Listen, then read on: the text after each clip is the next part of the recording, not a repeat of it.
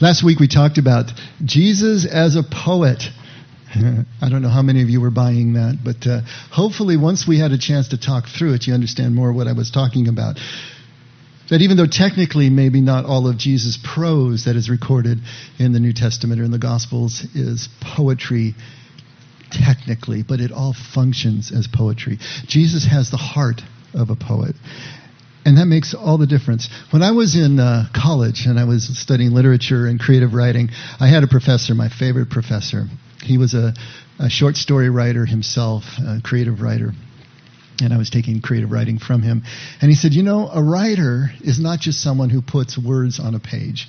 A writer is not just someone who writes. A writer, a real writer, is someone who sees the connections in life that others miss and therefore has something to write about. I thought that was great. That made perfect sense. Jesus is someone who saw the world with the Father's eyes. Jesus and the Father were one. What he saw of the unseen connection, what he saw of the hidden connection existing between everything and everyone, gave him something to say. He saw the unseen world of spirit, and that gave him the heart of a poet, trying to express what can't be expressed, expressing the unexpressible, the inexpressible. How do you do that? Basically, that's the definition of a mystic. It comes from the Greek word mystikos, which means secret or hidden. We get our word mystery from it as well. But it's one who sees the unseen, who sees the hidden, who experiences truth beyond the limits of the intellect, going beyond just rational thought, going on empirical proof, sees underneath the veneer, underneath the hood. That is what a mystic is. Now the question is, how do you get there? Well, that's where contemplation comes in. Sometimes we use a contemplative and a mystic interchangeably. And they're close, but no cigar, right? A mystic is about the state of being in that place where you can see these hidden connections. Contemplation is the practice or the doing of subtraction that is those 4 S's we talk about. Silence, solitude, stillness, simplicity. Subtracting things out of our life that get in the way of being able to see these unseen connections, to hear God's voice in the silence. In this sense, contemplation is the action. It's the doing of the subtraction that allows us to get to the being of the mystic. I know that's a fine distinction, but maybe it helps a little bit. Contemplative practice is how we get to the place of being able to see with the Father's eyes, to see what Jesus was seeing when he looked out at the world. I always think of Neo in the Matrix, when he could finally see the Matrix and see all it. It's almost like maybe we could somehow more clearly see the unseen connection, how everything is a web of spirit connected. It's I don't know, trying to put words on something that can't be expressed. But Jesus was this person. Jesus was a contemplative. He practiced contemplative prayer. That's what he was doing out in the wilderness when he was facing down those 3 symbolic temptations. All of our programs, right? For survival and security, for affection and esteem, for power and control. All of those areas that are at the bottom of Maslow's hierarchy of needs, that's what he was fighting down. The compulsions to act on those needs unthinkingly, unconsciously, creating havoc wherever he goes, dysfunction. And he did it through the silence and the solitude and the stillness and the simplicity of the wilderness. And when he came back, he said, I and the Father are one. I don't do anything of my own initiative anymore. I only do what the Father does through me. Jesus used contemplative practice to get to the place of the mystic, where he could see as the Father sees life, and the place of the poet, trying to express what can't be expressed. The truth of God can't be expressed. God's nature can't be expressed. There is no way that limited minds can do this. But poetry comes the closest. Poetry using all the metaphor and figures of speech and allusions, imagery, stories, But even Jesus' prose, when he spoke in prose, is also poetic. It has all of those elements, because that's the only way that we can point at truth that can't be expressed. Now, in the West, if you think about it, we've sort of developed in ourselves, in the modern West, a culture of engineers. Doug is actually an engineer. We may have a few more. But we're kind of a culture of engineers. We want everything to be lined up. We want it to be logical. We want it to be clear. We want it to be concise. We're bottom line and executive summary oriented people. Poetry kind of irritates us. We don't really have patience for poetry in our culture anymore. We want that bottom line. It's funny, I'm a teacher, and I speak as plainly as I can on Sundays and when I'm working with somebody. But when I write, I kind of wax more poetic. And it's been interesting how people get irritated by that. It's like, oh, can't you just say it? And it's like, well, some things can't just be said. I'm trying to wrap around it and evoke things. But I understand that. There are times when I get irritated if someone is taking too long to say something. But if we could just slow down. Remember, the ancient world didn't operate at the speed we have. The mode of travel was your 2 feet shod in sandals.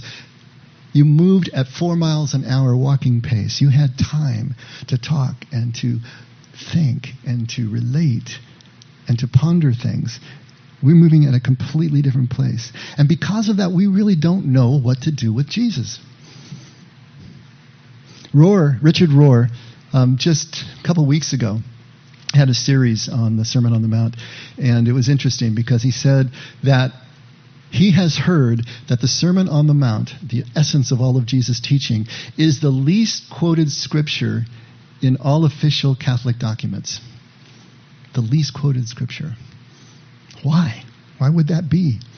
Because we don't know what to do with Jesus. When he speaks the way he speaks, when he uses the hyperbole, the exaggerated imagery that he uses, when he uses the metaphor, when he uses non-literal examples and gives us non-literal commands even, what are we supposed to do with that? And so we spend much more time with Paul. Paul's letters form the basis of the institutional church, at least in the West, because Paul thinks more like us. Paul was able to make the bridge, the cross between East and West, and speak to a Western audience. And it's classic if you think about it. There is always first the poet or the visionary, followed by the teacher or the administrator. Isn't that the way it always works? And if you've ever worked for a startup company, you realize that there is the visionary, the entrepreneur. I like to say the entrepreneur, who usually can't administer his or her way out of a paper bag, right? They're the ones with the vision, but they can't run the company. And so there has to be this pair, because they're separate skill sets, very separate skill sets. And so how are we going to be able to deal with this? We need both in order to have a group of people that are moving forward in tandem. But we see it in all areas of life. We see it in business, we certainly see it in the church, and we also see it in politics. The visionary and the administrator.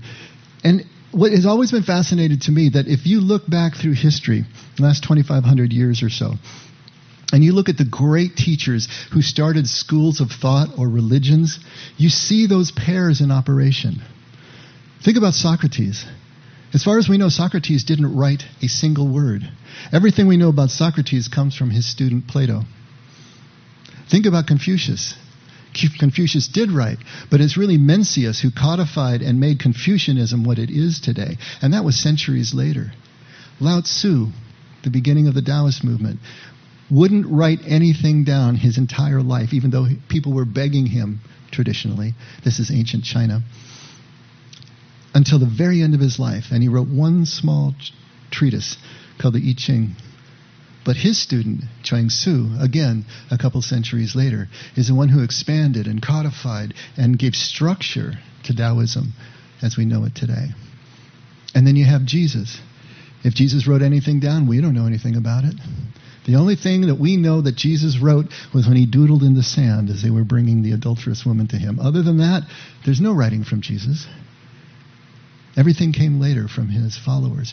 But it's really Paul who is the one who really codified and worked and Paul was doing something different than Jesus. Jesus was working individually, heart to heart, and trying to infuse an understanding that couldn't be expressed, only could be evoked and pointed to, and hopefully inviting and instilling the desire to engage in a journey of his followers one-on-one. Paul was working with groups, and by remote control through surrogates. He had to operate differently. But Paul was a poet too. Paul was a mystic too. When he talks about going up to the third heaven, what do you think that is? That's mystical experience. When he talks about the beginning of his ministry, his conversion on the Damascus Road and the vision that he had there, that's mystical experience. But how he's functioning through his letters. And remember, his letters always served a purpose, right? They were instructing, they were teaching, they were correcting, they were remedial, They were there for a purpose, and those are what survive. His instructions to these groups of people on how to conduct themselves as a group. Very different purpose than what we see in Jesus in the Sermon on the Mount. There's an overlap, of course. As I said, Paul was a mystic and a poet. Chuang Tzu, definitely a mystic and a poet. If you read his writings, it's amazing. But they are all codifying an earlier concept, an earlier teaching from the visionary, from the poet, from the mystic. Now, this is important for us to grasp. That Jesus' Sermon on the Mount, the essence of his teaching, basically, if you lost the rest of the New Testament, but you just had Matthew 5, 6, and 7, you'd have the essence. That's enough. You could take that and you could run with it, and you could be a follower of Jesus if you had that much. The rest amplifies, of course, and gives us the richness of it. But that was the essence of it all. But from an institutional point of view, from a group point of view, from a church point of view, the Sermon on the Mount is essentially anarchy. There is no unifying force there. What Jesus says just blows apart the ability to hold groups together, to administer groups, to legislate groups, to discipline groups. It's not there in the Sermon on the Mount. It's essential to each individual follower in the micro to be able to move into that space that Jesus is creating. But it's impossible to legislate it in a group, in the macro. And also, on the other hand, contemplation and mysticism can't be allowed to be completely free form, individualistic, completely subjective. We see what happens when individuals get so much inside their own head and their own thoughts with no accountability, with nothing that holds them in place. They can go out into crazy places. What happened in Waco? What happened in Jonestown? We talk about the cults, some of these suicide cults. We can get way off track. The kind of contemplation we're talking about, the kind of mysticism we're talking about, is still grounded and steeped in Scripture. Grounded and steeped in tradition. Has to be there. Otherwise, things can get off kilter. It has to be grounded in the group ethic and also in the group law, because all of that limits error. It gives us the guardrails. It gives us the limits of the playing field, within which we have to individually find out what we're convinced of. But at least it gives us the guardrails.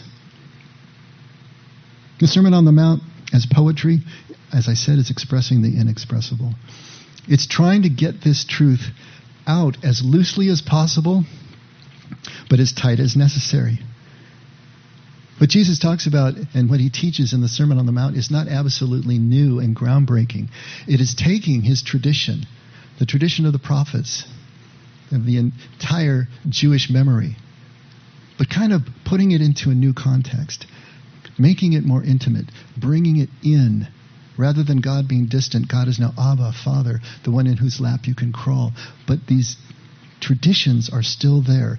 Jesus doesn't create completely new ground or a new wheel here, but he's bringing it in through poetry as loosely as possible, giving people room to move and a place to move in, not just obey blindly, but still adhering to the signpost and the guidepost of his tradition. And in this way, he's navigating a liminal path. We've talked about this before, that threshold, that space between, right at the doorway, between worlds, pointing to a contemplative and mystical path, but also it's still providing the guide rails and the boundaries necessary to keep us from crazy town. And so his metaphorical and his figurative language evokes the way, but specific commands that he makes ground us in a real relationship. Remember when he tells us how to pray? That's a specific command. He tells us what to stay away from and where to go. When he talks to us about loving the enemy, he's defining the way that love really works.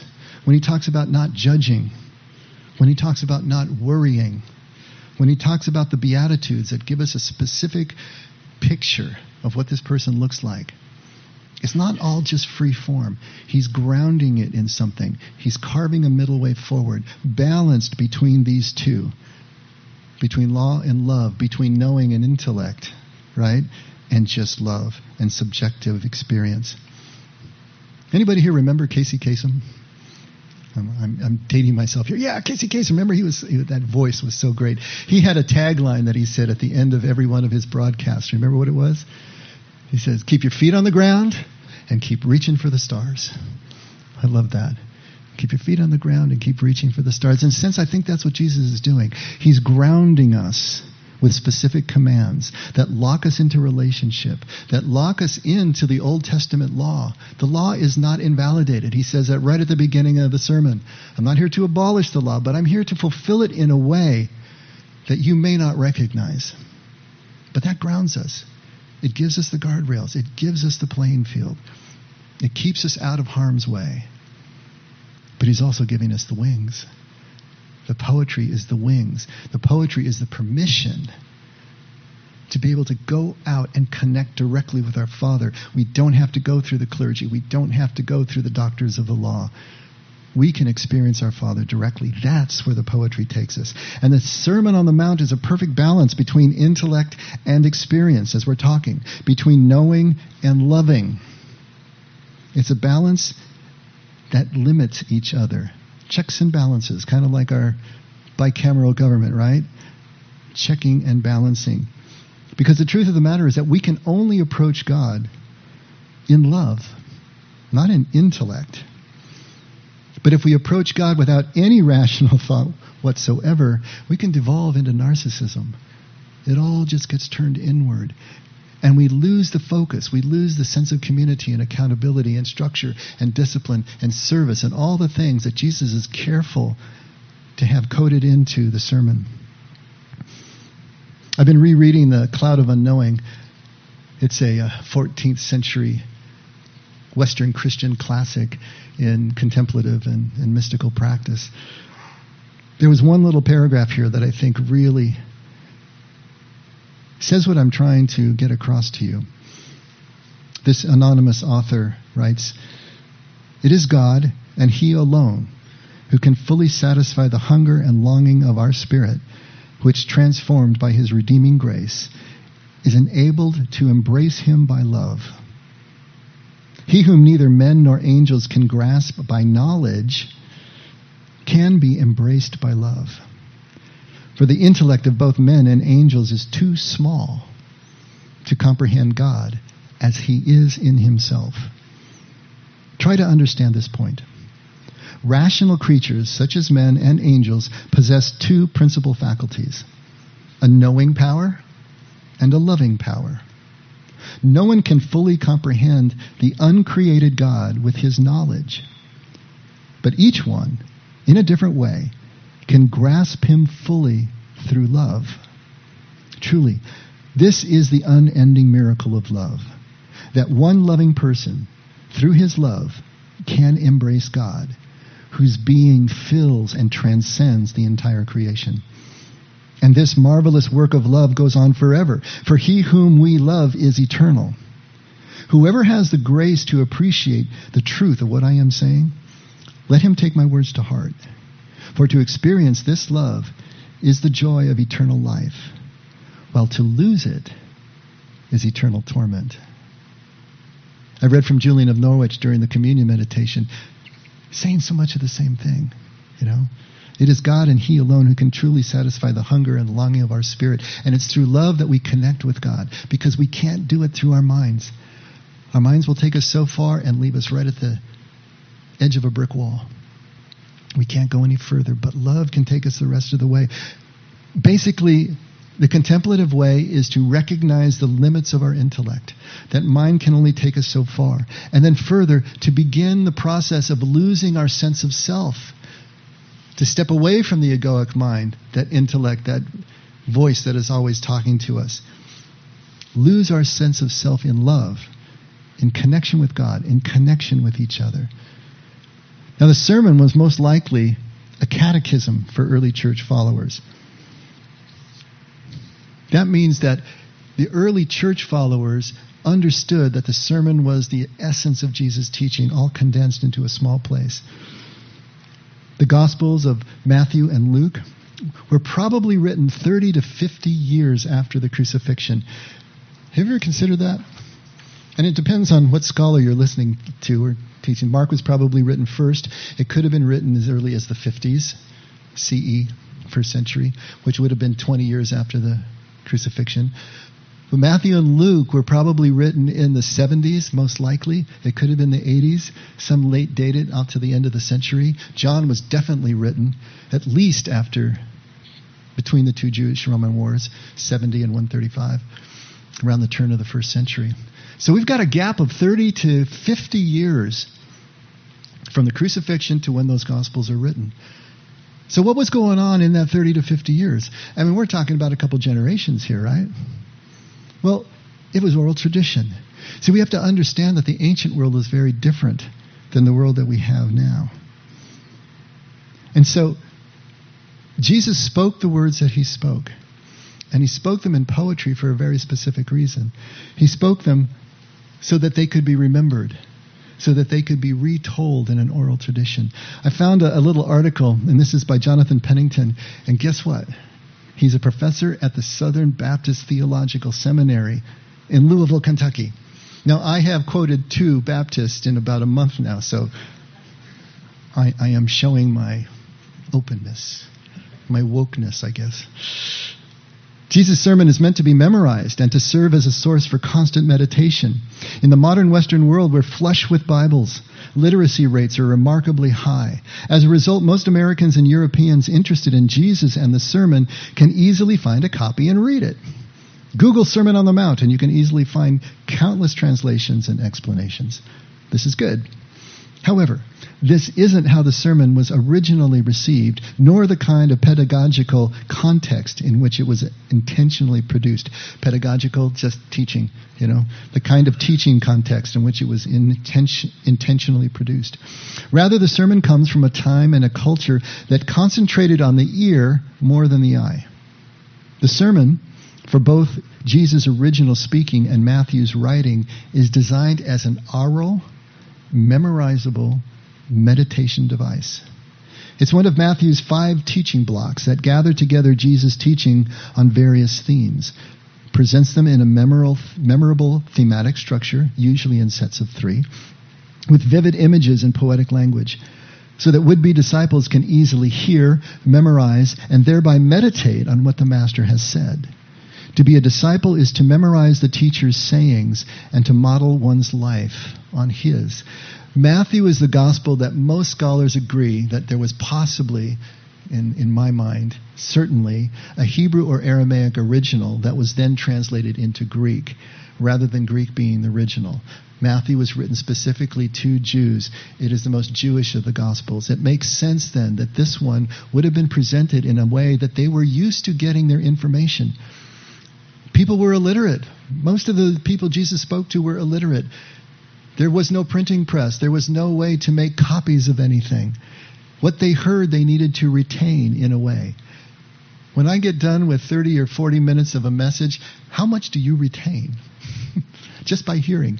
But if I were to do it in a sing-song, there's the engineer back there with his iPad taking color-coded notes. But if I were to deliver what I deliver in a verse form, even with rhyme, And we were repeating it back and forth. And then you repeated it and said it to everyone that you were with at intervals. And if you passed it on to your children, did you see what's going on? This is the way that the ancient world functioned. This is the way that indigenous people still function. He says, I haven't yet memorized the entirety of the sermon, much to my regret, but I regularly take long walks and recall and recite the portions that I have memorized. I'm always amazed at the fresh power, the new insights, and the cross-canonical connections that flood my mind, things that I never noticed, despite multiple readings and thorough literary study. This is why the sermon was spoken and written. Try it. I have studied and even wrote about the songlines of the Aborigines of Australia. And if you don't know what the songlines are, it's exactly what we're talking about. The Aborigines, who are probably the oldest people on the face of the earth, their history can go back at least 60,000 years and probably longer. They span the end of the last ice age in Australia.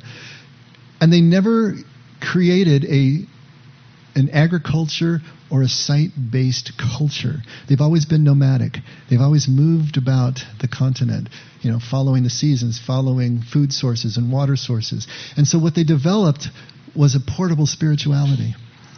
They didn't write things down. They created songs that told the stories of their creator beings, the ones who created the land. And as they created the land, they created the landmarks. And so the landmarks are in the songlines, and the water sources, and the food sources, and everything that they needed to survive on long treks. By simply learning the songlines as a child, repeated over and over again, and countless fires at night, they could recite them as they walked through the land and navigate and guide themselves over sometimes hundreds of kilometers. When the first white men came to Australia, they are amazed that the Aborigines could track trackless desert for hundreds of kilometers without the aid of any kind of navigation or compass, because they were reciting the songlines as they went that guided them from landmark to landmark and food source to food source. A portable spirituality that they couldn't lose because they were the book. This is the culture that we're talking about. These ancient peoples were the book. Now, that is not to say that certain people didn't write down the sayings of Jesus contemporaneously with him speaking it. And most scholars believe that there was a sayings gospel, or 2 or 3 sayings gospels, that Matthew and Luke later on incorporated into their gospels. Matthew apparently took the entirety of the Sermon on the Mount, the entirety of this early catechism, and put it into 3 chapters of his gospel. But Luke takes that same material and spreads it out over his entire gospel, with slightly different translations and placing in different places. But the material is still there. This oral tradition that was being recited over and over again, that the evangelist then took the eyewitnesses' account and the people's memory of what Jesus said. Just to try to bring this home, because I think this is such an important part, imagine if, how many of you can remember John F. Kennedy's assassination and presidency? I was pretty little, but I still remember parts of it. Imagine if nothing had ever been written about Kennedy's presidency or assassination. It's been 60 years, give or take, right, since that. Imagine if there was never a picture taken, if there was never a recording, if there was never any kind of documentation whatsoever about Kennedy's presidency or assassination. And now we're 60 years out. But what did happen was that the people who thought that his presidency was important, the people who revered him and wanted their children to remember him, would have been reciting things that he said. Ask not what your country can do for you, but what you can do for your country. I was there at the inauguration. I remember that.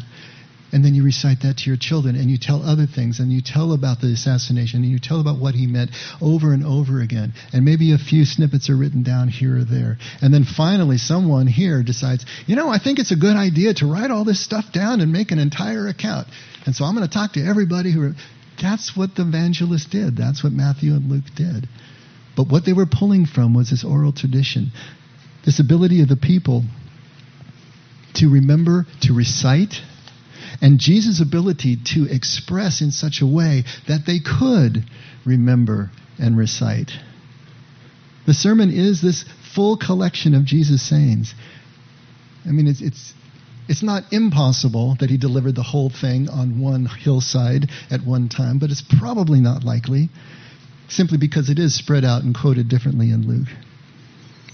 But since it was expressed as a poetic bridge between knowing and loving, it is still open to great interpretation and unfortunately misinterpretation. And though every poet intends for his or her material to be subjectively internalized, right, and experienced, a poet wants that to happen, realizes that everybody is going to hear the material differently. And for them, it is true if it's authentic, right? But there also needs to be limits to the error that can happen in subjective interpretation if the poetry is now going to be used as a basis for doctrine, as a basis for law, as a basis for the rules of a group to function, and that people are going to be penalized and excommunicated.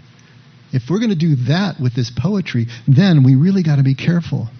Because there may be many right ways to interpret, but a whole lot of damage and abuse can be done if it's misinterpreted.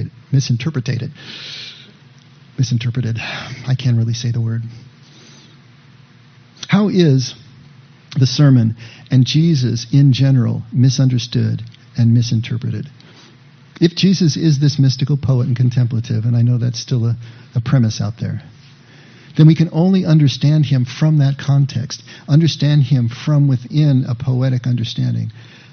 We talked about contemplation is the practice or the doing of subtraction that takes us to the being of mysticism that allows us to be able to see that oneness, see what is hidden, see through the Father's eyes. And the balance between the two is the key here.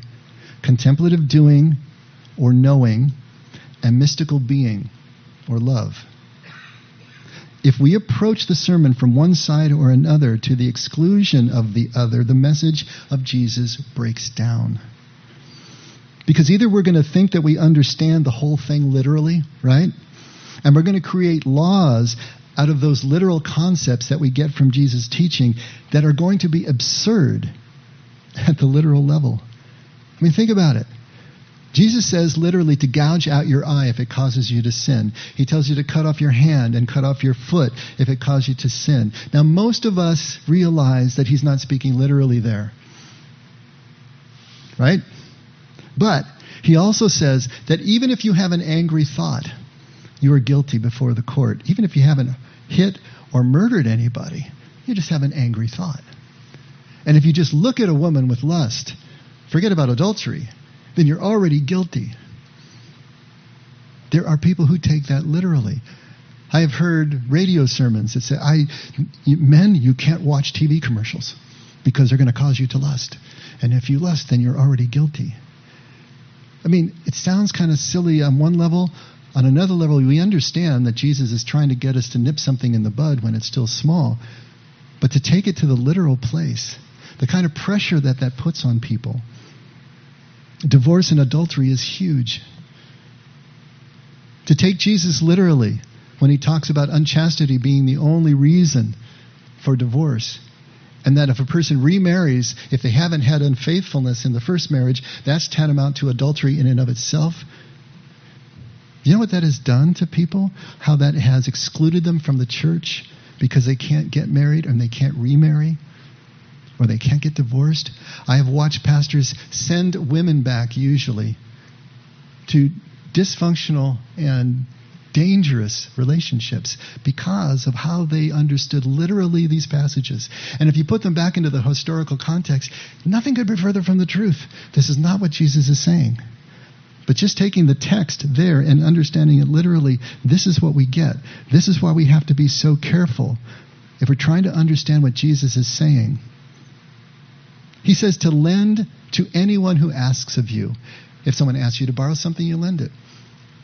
How many of you do that? Always? Is that always a good idea? To keep giving stuff away to people when they just ask you? You know? That would be a disaster. It would be enabling. It would be codependent. It would be a whole lot of things that we talk about here. This is not what Jesus is talking about. There are others that he talks about, be you perfect as your heavenly Father is perfect. How much pressure does that put on unless we understand what he means by perfection, which is not what we think it means? If you forgive your brother, then your heavenly Father will forgive you. But if you don't forgive your brother, then neither will your heavenly Father forgive you. What does that do to the idea of perfect love? Unconditional love? Are we back to being trained seals, working for a fish? We have to understand the concept and the context and what Jesus is talking about. He says, don't worry about what you will wear or what you will eat. Look at the birds, look at the field, the lilies of the field. God will feed you. God will clothe you. Well, there's the fire extinguisher of ambition, isn't it? Do we really just have to wait around for God to feed us and clothe us?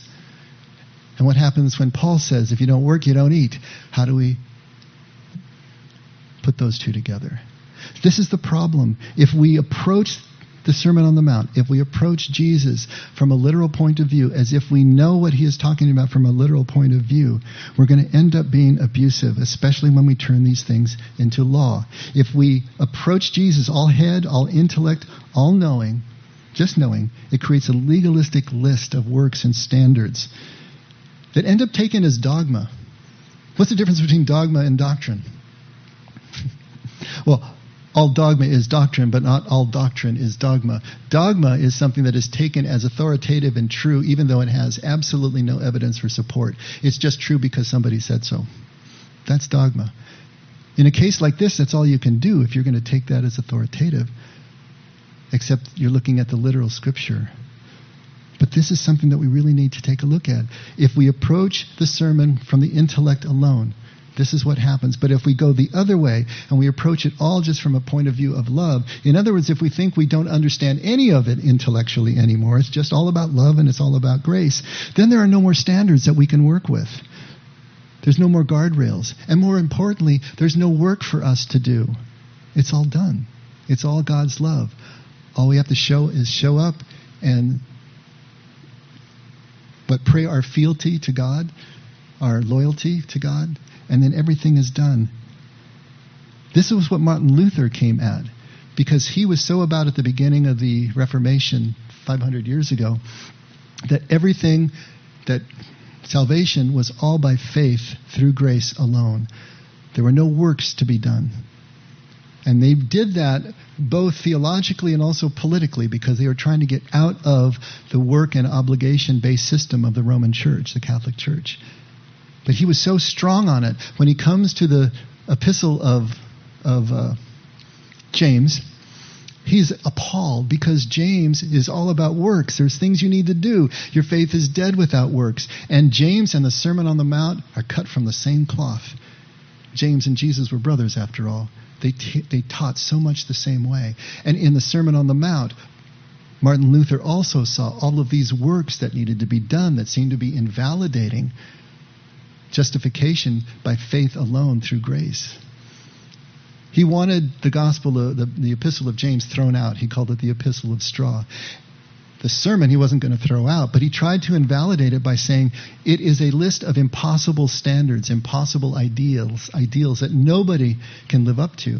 Therefore, it just breaks us over the back of the law and sends us back to God's grace, realizing that there's nothing that we can do.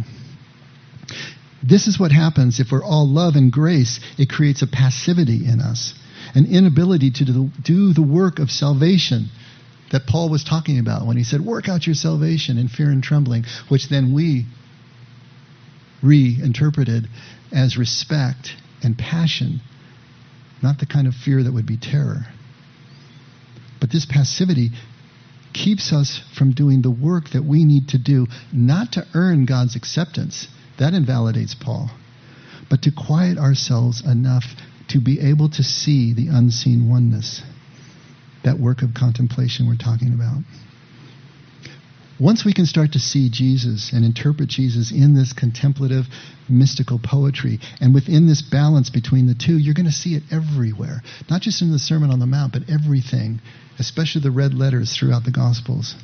And I just wanted to have one example for you. How are we doing? And this is the first beatitude at Matthew 5, starting right at verse 1. When Jesus saw the crowds, he went up to the mountain, and he sat down, and his disciples came to him, and he opened his mouth, and he began to teach them. And the first thing he said is, "Blessed are the poor in spirit, for theirs is the kingdom of heaven." What are we supposed to do with that? Blessed are the poor in spirit, for theirs is the kingdom of heaven. It sounds beautiful, but what does it mean? Do you all know what poor in spirit means? And if you think you know what poor in spirit mean, it might even be worse if you don't know what it means.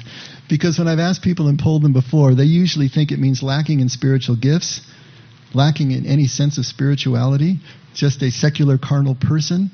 Why would Jesus say you're blessed then if you're poor in spirit? There are 4 operative and key words and phrases in this one line, and we need to know what they mean.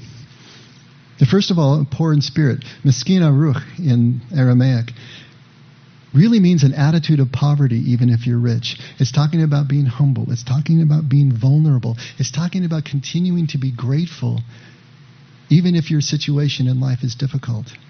In other words, that idea of the anavim that runs through all of the Old Testament and all of Jesus' teaching as well. The person who is on the margins, the person who realizes that they're vulnerable, the person that realizes that the only one left that they can rely on is God himself. And in that relationship, they find their place, and they find their gratitude, and they find their dependence, and yet their cared forness at the same time. That attitude is everything in Jewish tradition, and it's everything to Jesus. He says you're blessed if you have that attitude. But we have to understand what blessed means. Tobeh, which is a form of taba, which is goodness. And we've talked about that meaning ripeness or goodness. But it can mean happy, it can mean enriched, it can be whole, it can be balanced. And the most important thing to understand about Tobeh, we're not being blessed from the outside in by God in a passive way. We're becoming whole and enriched and balanced and happy from the inside out through the development of our attitude of the poverty of spirit. Do you see the difference? It's not like we're sitting around asking and waiting to be blessed. It is happening as the outpouring from inside out, as we follow the path that Jesus has laid out that takes us to the place of the anavim. And the kingdom of heaven, Malkuta Dashmaya. We think of it as a place. We think of it as heaven of the next life. We think of it as an actual kingdom. But most accurately in English, it could be translated as the reign of unity. Malkuta is the principles by which the king reigns, not the territory of a kingdom. And Dashmaya is the place of unity, the place of oneness, the place of God's throne. And most importantly, it's talking about an attitude or a quality of life that is here and now, not there then someplace. And then this idea of ownership, for theirs is the kingdom of heaven, or some translations, the kingdom belongs. We get a legalistic idea of ownership.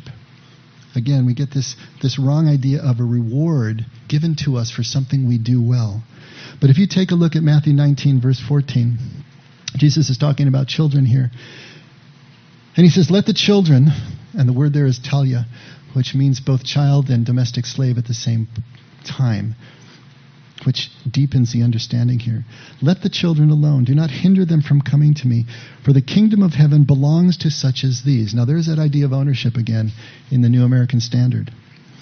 But take a look at it from the New King James, or the King James. Same Matthew 19:14. But Jesus said, allow the little children to come to me and do not forbid them, for of such is the kingdom of heaven. And then if you take a look at it in a literal translation from the Aramaic, from the Peshitta, then Yeshua said to them, allow the children to come to me and do not hinder them, for of those who are like these is the kingdom of heaven. Do you see the difference? The kingdom is not something that you earn, that is a reward that you enter if you do something right. You are the kingdom. When you do the work that develops the attitude of the humility and the vulnerability and the presence and the gratitude of the talia, of the anavim, inside out, active, not passive. We could finally translate Matthew 5:3 fully from an Aramaic concept like this. Whole and complete, balanced, healed, and enriched are those who understand and accept their powerlessness, who live with a sense of vulnerability and gratitude, an attitude of dependence and submission, regardless of their station in life.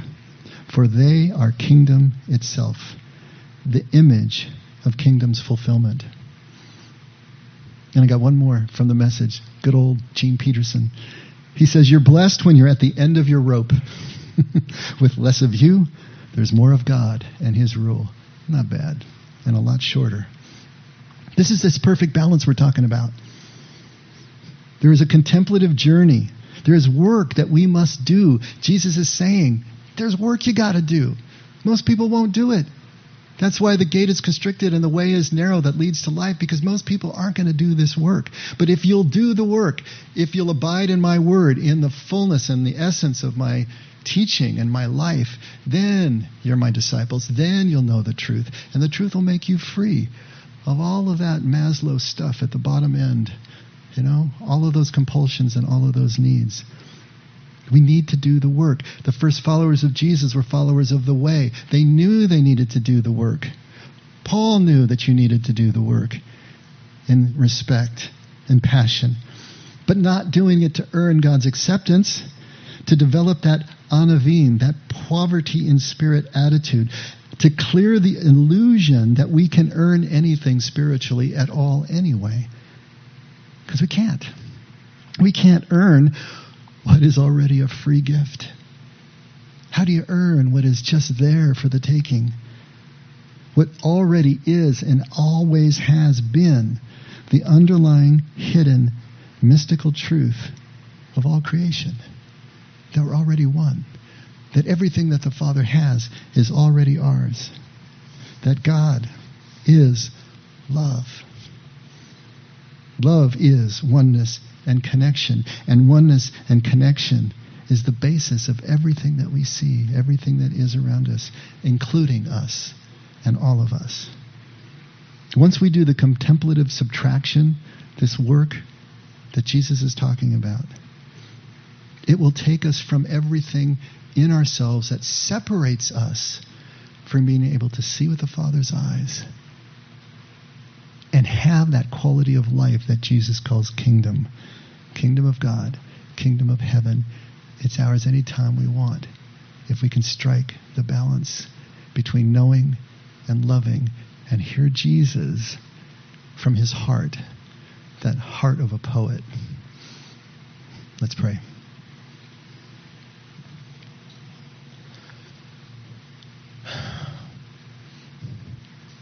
Father, you are a poet. You speak to us in ways that are not direct, extra rational. We need to learn to listen to you as you speak to us. Help us in that. Help us to put down our engineer hats and to pick up the pen of the poet, even if we never write a word, but to begin to see life more from that point of view. Not as tasks to be done on a spreadsheet, but moments to collect emotions, relationships, images that we try real hard not to name in our minds and turn them into objects, but that we just experience in real time as they pass before us. Help us to live life more at 4 miles per hour, at a walking pace, with time to be able to see what is going past us, to engage, to be here and now primarily, so that we really are present and understand what love is all about, and see the oneness underneath the veneer of everything we experience. Thank you, Father, for this teaching that you give us. Thank you again for the model of your saints. Help us to become saints ourselves, in the sense that we are those who also see the sanctity and the beauty and the immediacy of all our relationships. Thanks, Father, for your love, your constancy. Never let us forget we can only love because you loved us first. And we pray this in Jesus' name. Amen. Everybody, please stand.